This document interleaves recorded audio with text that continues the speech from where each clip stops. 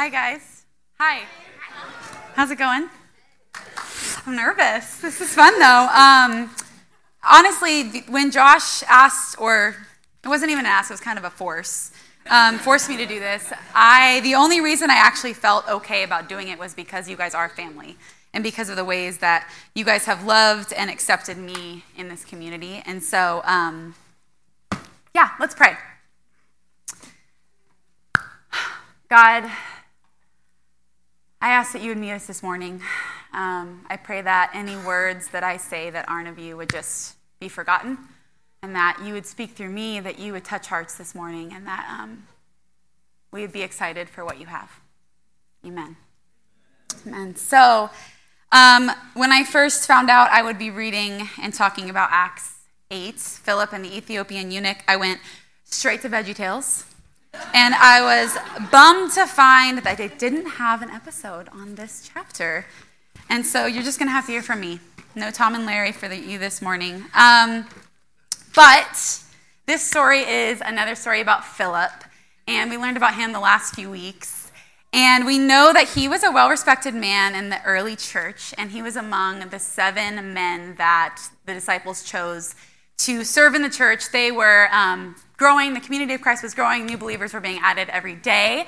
And the disciples, in a similar way where Josh and Mike are like, oh crap, we got to hire people for a reunion so we can actually pastor the church. The disciples, am I allowed to say crap? Yes. Okay. Did I say it twice? Oh my gosh. Okay, so the disciples were like, oh crap, we got to go out. And we need to be evangelizing and we need to be preaching the gospel. And so we need people to come and take care of the church. I mean, one of the examples was the widows in the community. They needed to make sure they were getting their allotment of food. And so the role that Philip was chosen for was called a deacon, and it basically just means servants. And I do want to pause here for a second because the only 2 qualifiers that the Bible gives for Philip or anyone who was a deacon in that community in that time was that they were filled with the Holy Spirit and that they're full of wisdom. And that means that could be any of us, because the Holy Spirit is a gift from God and wisdom is a gift from the Holy Spirit. And so that means all we have to do is ask for more, and that is available to us. Does that sound good? Okay. So that's exciting. So we know that after the death of Stephen, everyone but the apostles scattered, and that's how we find Philip in Samaria, like we learned a couple weeks ago. So we're going to read Acts 8, 26 through 40. If you have a Bible, open it up, and if not, we're going to have the words on the screen. Got to hold it up because I have grandma eyes and Bible font small. So now an angel of the Lord said to Philip, "Go south on the road, the desert road that goes from Jerusalem to Gaza." So he started out, and on his way, he met an Ethiopian eunuch, an important official in charge of the treasury of the Kandake, which means Queen of the Ethiopians. This man had gone to Jerusalem to worship, and on his way home, he was sitting in his chariot reading the book, Isaiah the prophet. The Spirit told Philip, "Go to that chariot and stay near it." Then Philip ran up to the chariot and heard the man reading Isaiah the prophet. "Do you understand what you're reading?" Philip asked.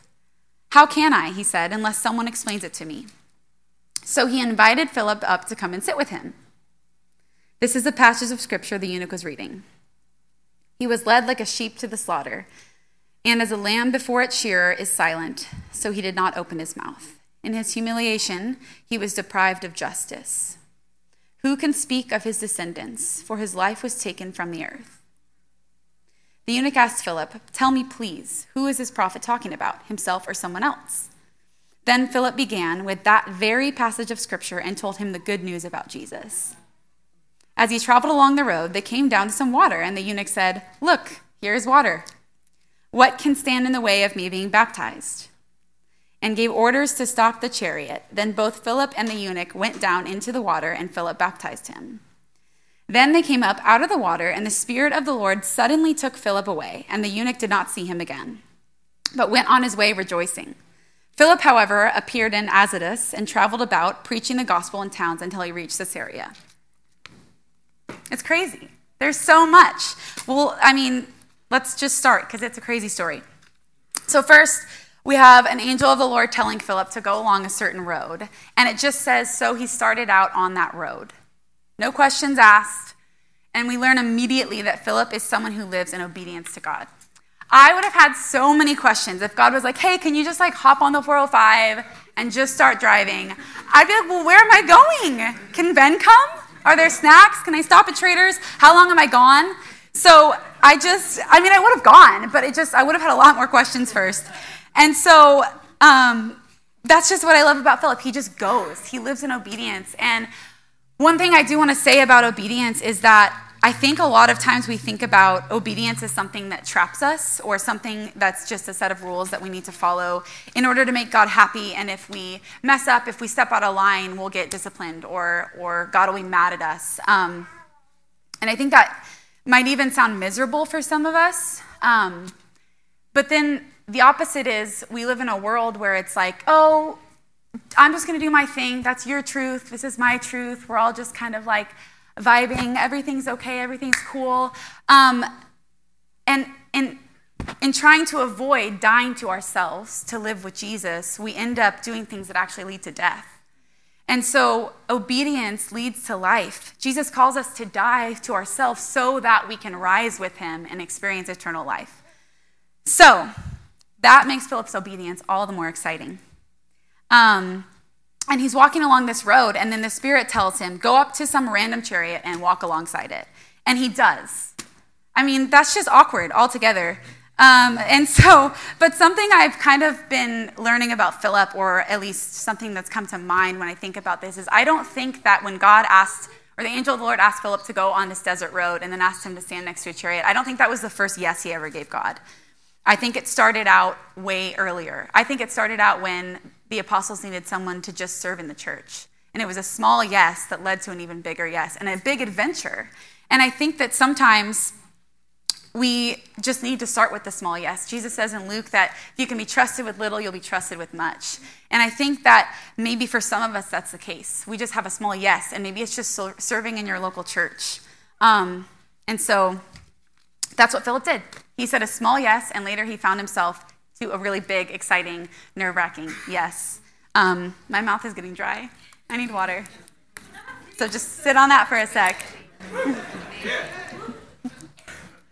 I just rolled. Okay, here we go. So that's Philip, and that's exciting. And then we have the Ethiopian eunuch. And you might be asking yourself, what's a eunuch? Well, I thought about this for 3 weeks. I was going to explain it to you guys. A eunuch is a man who's been castrated. And it's not funny.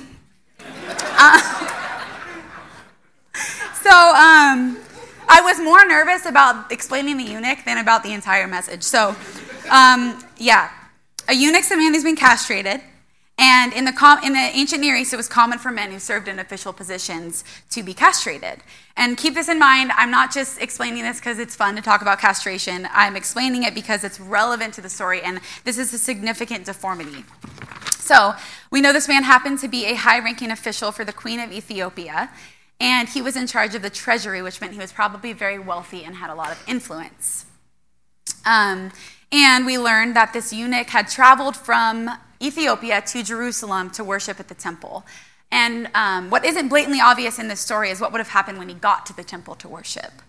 N.T. Wright describes this eunuch as an outsider and says it would have been virtually impossible and very unlikely that he would have been Jewish or even a convert to Judaism, because he would have found that after traveling miles and miles on a dangerous desert road, it would have taken him months via chariot to get from Africa to Jerusalem. And he would have found that once he got there, because of man's flawed interpretation of the law, he would have been kept from worshiping inside the temple. So he would have had to stay outside and not been welcomed in. I mean, he would have been rejected because of his deformity by man. Imagine even just driving your short distance to church, and because of a circumstance you find yourself in, because of how you grew up, because of the way you look, because of a deformity you have to worship outside. And we're all in here. I mean, that's just heartbreaking. But what's so beautiful is we find himself on his way back, still seeking.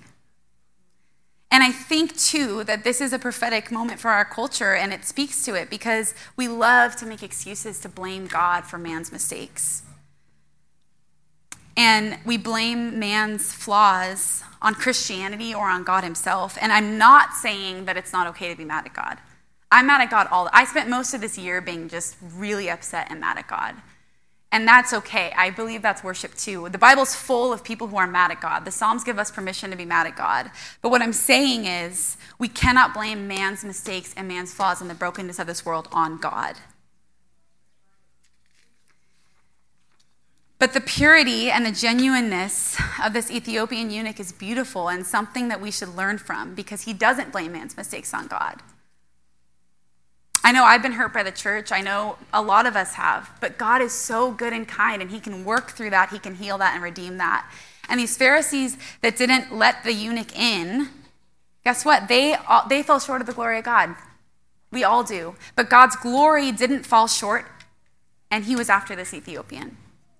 So I don't know how he heard about God. I don't know why. I mean, if I had heard these stories about a God who delivers his people out of Egypt, who sends his people into battle and then wins the battle on their behalf when they worship him, who sends the walls of Jericho tumbling down, who parted the Red Sea, I'd be super curious too. So the only thing we do know is that he was genuinely seeking God because he was curious. Acts says he was reading Isaiah when Philip was walking alongside him, Isaiah 53 to be exact. And Philip asked, "Do you know what you're reading?" And at first, when I read this question, I thought it was more along the lines of like, I'm Jewish, I know the Bible back and forth, I know the Old Testament, like almost as if like, hey, like, are you reading Harry Potter? Like, what chapter are you on? You know, kind of question.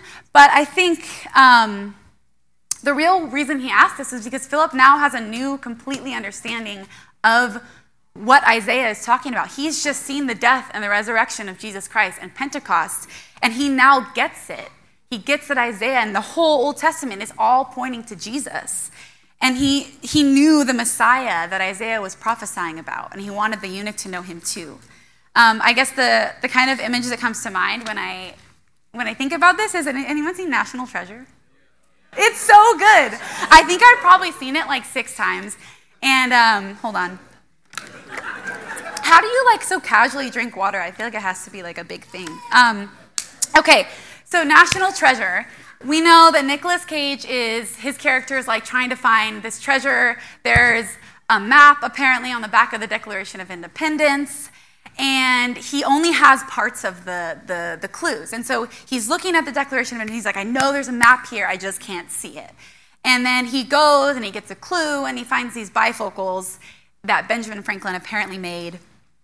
And he like puts them on, and he sees part of the map, and he sees another clue, but he's still confused, and he's like, I know this is going somewhere, but I don't see where it's going, and I don't get it yet.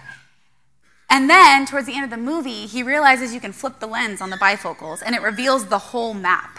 And then he's like, oh my gosh, it's a whole new way of reading the map. And I think that's what Philip did here. He's seen the map. He saw Isaiah. He saw what was prophesied, but he didn't get it. He didn't get where it was going. And Jesus comes and he flips the lens and he says, this is where it's going. Redemption, renewal, acceptance. And so I think that's what happened. Philip has a whole new way of reading the map, and he wants this Ethiopian eunuch to see the same thing too. So it says he starts with that passage of Isaiah that he was reading, Isaiah 53, and he tells him the good news about Jesus, the whole story. That he is welcome into the kingdom of God, that Jesus died for our sins and he rose again. And what's so crazy is that if the eunuch was reading Isaiah 53, and if he would have kept reading 3 more chapters, he would have found this in Isaiah 56. You can turn your Bibles if you want, or it'll be up on the screen. So just 3 chapters later from where the eunuch was reading, it says, this is what the Lord says, maintain justice and do what is right, for my salvation is close at hand, and my righteousness will soon be revealed. Blessed is the one who does this, the person who holds fast, who keeps the Sabbath without desecrating it, and keeps their hands from doing any evil. Let no foreigner who is bound to the Lord say, the Lord will surely exclude me from his people. And let no eunuch complain, I am only a dry tree. For this is what the Lord says, to the eunuchs who keep my Sabbaths, who choose what pleases me and hold fast to my covenant, to them I will give within my temple and its walls a memorial and a name better than sons and daughters. I will give them an everlasting name that will endure forever. And foreigners who bind themselves to the Lord to minister to him and to love the name of the Lord and to be his servants, all who keep the Sabbath without desecrating it, will hold fast to my covenant. These I will bring to my holy mountain and give them joy in my house of prayer. Their burnt offerings and sacrifices will be accepted on my altar. For my house will be called a house of prayer for all nations. The sovereign Lord declares, he who gathers the exiles of Israel will gather still others to them besides those already gathered. Boom! Prophecy fulfilled right before our eyes. I just think that's amazing. And we learn that Jesus is constantly removing the blocks that we put in our way or others put in our way to get to him. And it's so beautiful. And so after hearing all this, the Ethiopian asked to be baptized. And I think the way that he asked is really significant here because he says, what can stand in the way of me being baptized? In other words, I wasn't welcome in the temple because of my deformity. Will I be welcome in the kingdom of God? Can I be baptized? Will Jesus accept me? And Philip's just like, let's go, come on. It doesn't even say he answers. He just does it. And I think that that's so amazing because that's what Jesus does. And so then it says they went to the water and they got baptized, or Philip baptized the eunuch, and then the eunuch comes back out of the water, and then boom, Philip's gone. It says the Spirit of the Lord suddenly took, that's crazy, suddenly Deb's laughing, because it suddenly took him away. Some translations say, CSB, Mike's favorite translation, says that he was snatched. Yeah, shout out to Mike. Mike loves CSB.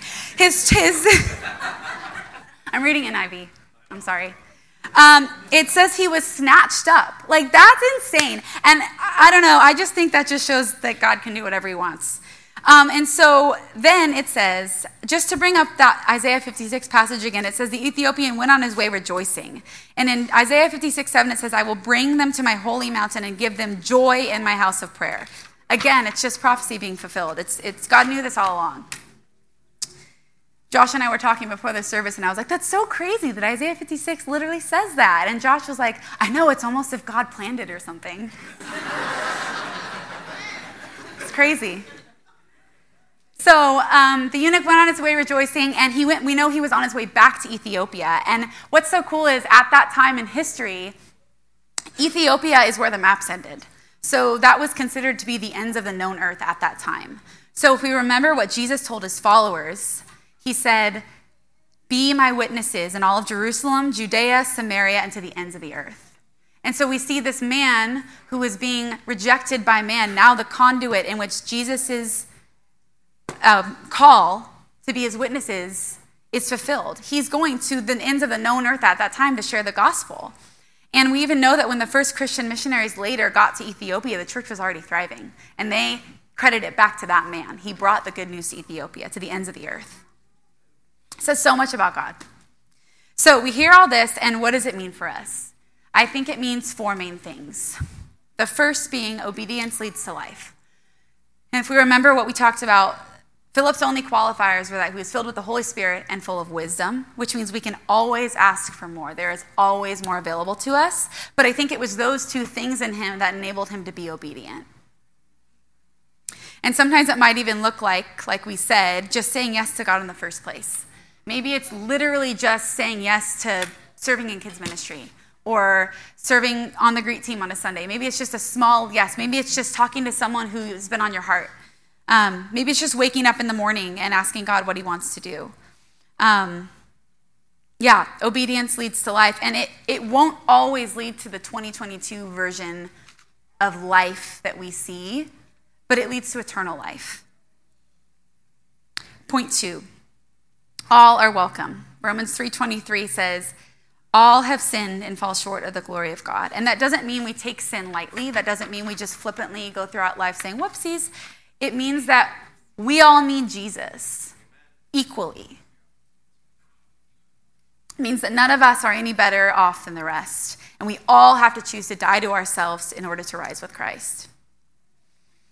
The third point is this Ethiopian eunuch was a genuine seeker. God will always reveal himself to those who seek him. And not only was he seeking God, but God was seeking him. God sent Philip on this dangerous road in the middle of the desert just for this man. And this is made clear when, as soon as Philip's task was done, when the man entered into the kingdom of God, Philip's gone. Boom, he's snatched up. I mean, that's crazy. God didn't need Philip to go all the way down to Gaza. He just sent him specifically for this man. So this man that, again, was rejected by man, God was after him. That's God's heart for all of us. In Jeremiah 29, 12 through 13 says, "Then you will call on me and come pray to me, and I will listen to you. You will seek me and find me when you seek me with all your heart." Point 4. God can do whatever he wants. God can send you into the desert with no direction. God can use anyone at any time, and God can apparently teleport people. And I don't say that. I think it's really cool. I really do. I think it's amazing, and I wish it would happen to me, maybe right now. But I think it's really cool. But it's a reminder not to lose our wonder and awe. Like, God is wonderful and magnificent and huge, and it's a reminder to expect miracles. And that's what I want for our church. And if you're like lacking in that, ask for it. Ask for it. Or even just go outside. I mean, Romans 1 says we have no excuse because God's glory is everywhere in creation. Or like watch a national parks documentary. I am a firm believer that the only television worth watching is The Chosen. Can I get an amen? And national park or nature documentaries. Philly knows. I made her watch one. They're so good. I mean, you're like sitting there and you just see the world and it's like, wow, God created this. There's monkeys that like fly and it's just, I mean, it's crazy. There's, okay, they don't really fly. They just, Josh has some questions. They like jump. Okay, there's these like pokey rocks and they jump from one to the other. I mean, it's crazy. You got to watch it. It's on Netflix, National Parks. And there's like giant normal-sized rhinoceroses. And then there's little tiny, like God is amazing and he's so creative.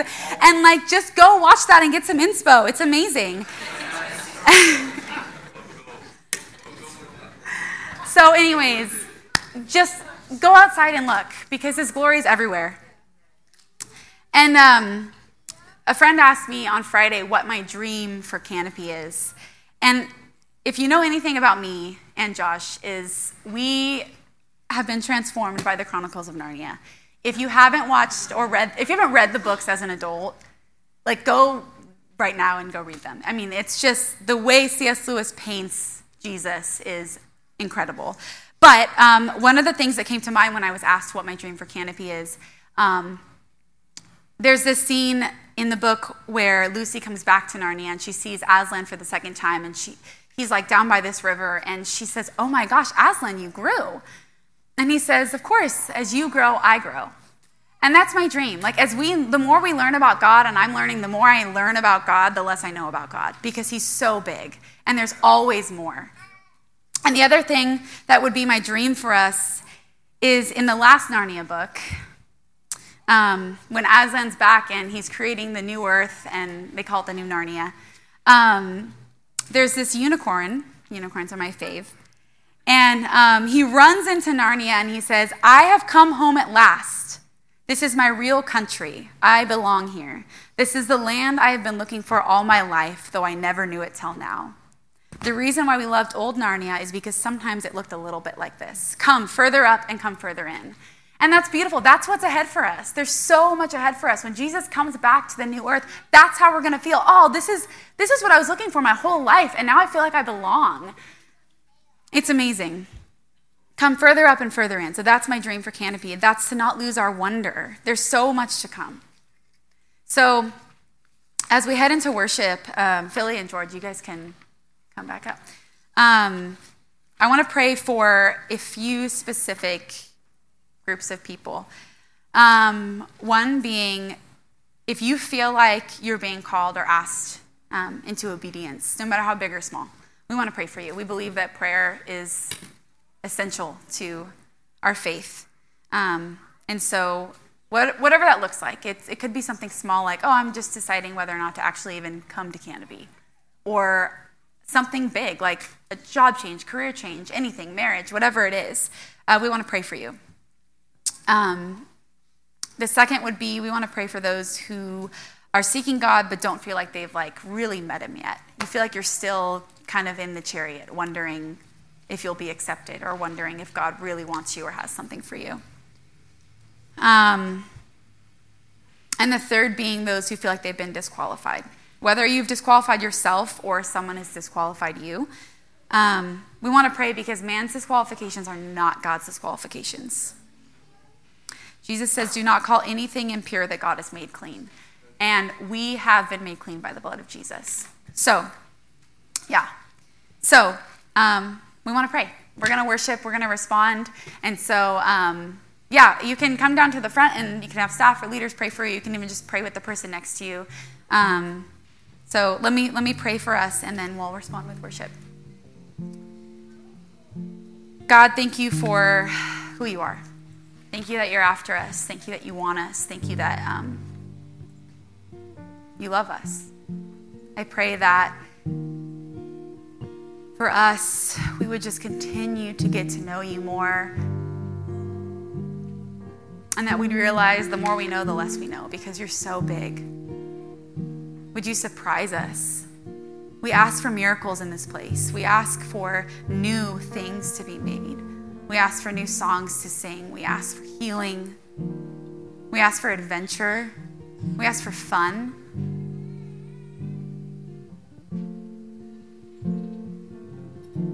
I'm just reminded of in Isaiah where it says, I've come to bind the brokenhearted. God, we ask for that. So Holy Spirit, come. We want to respond and pray.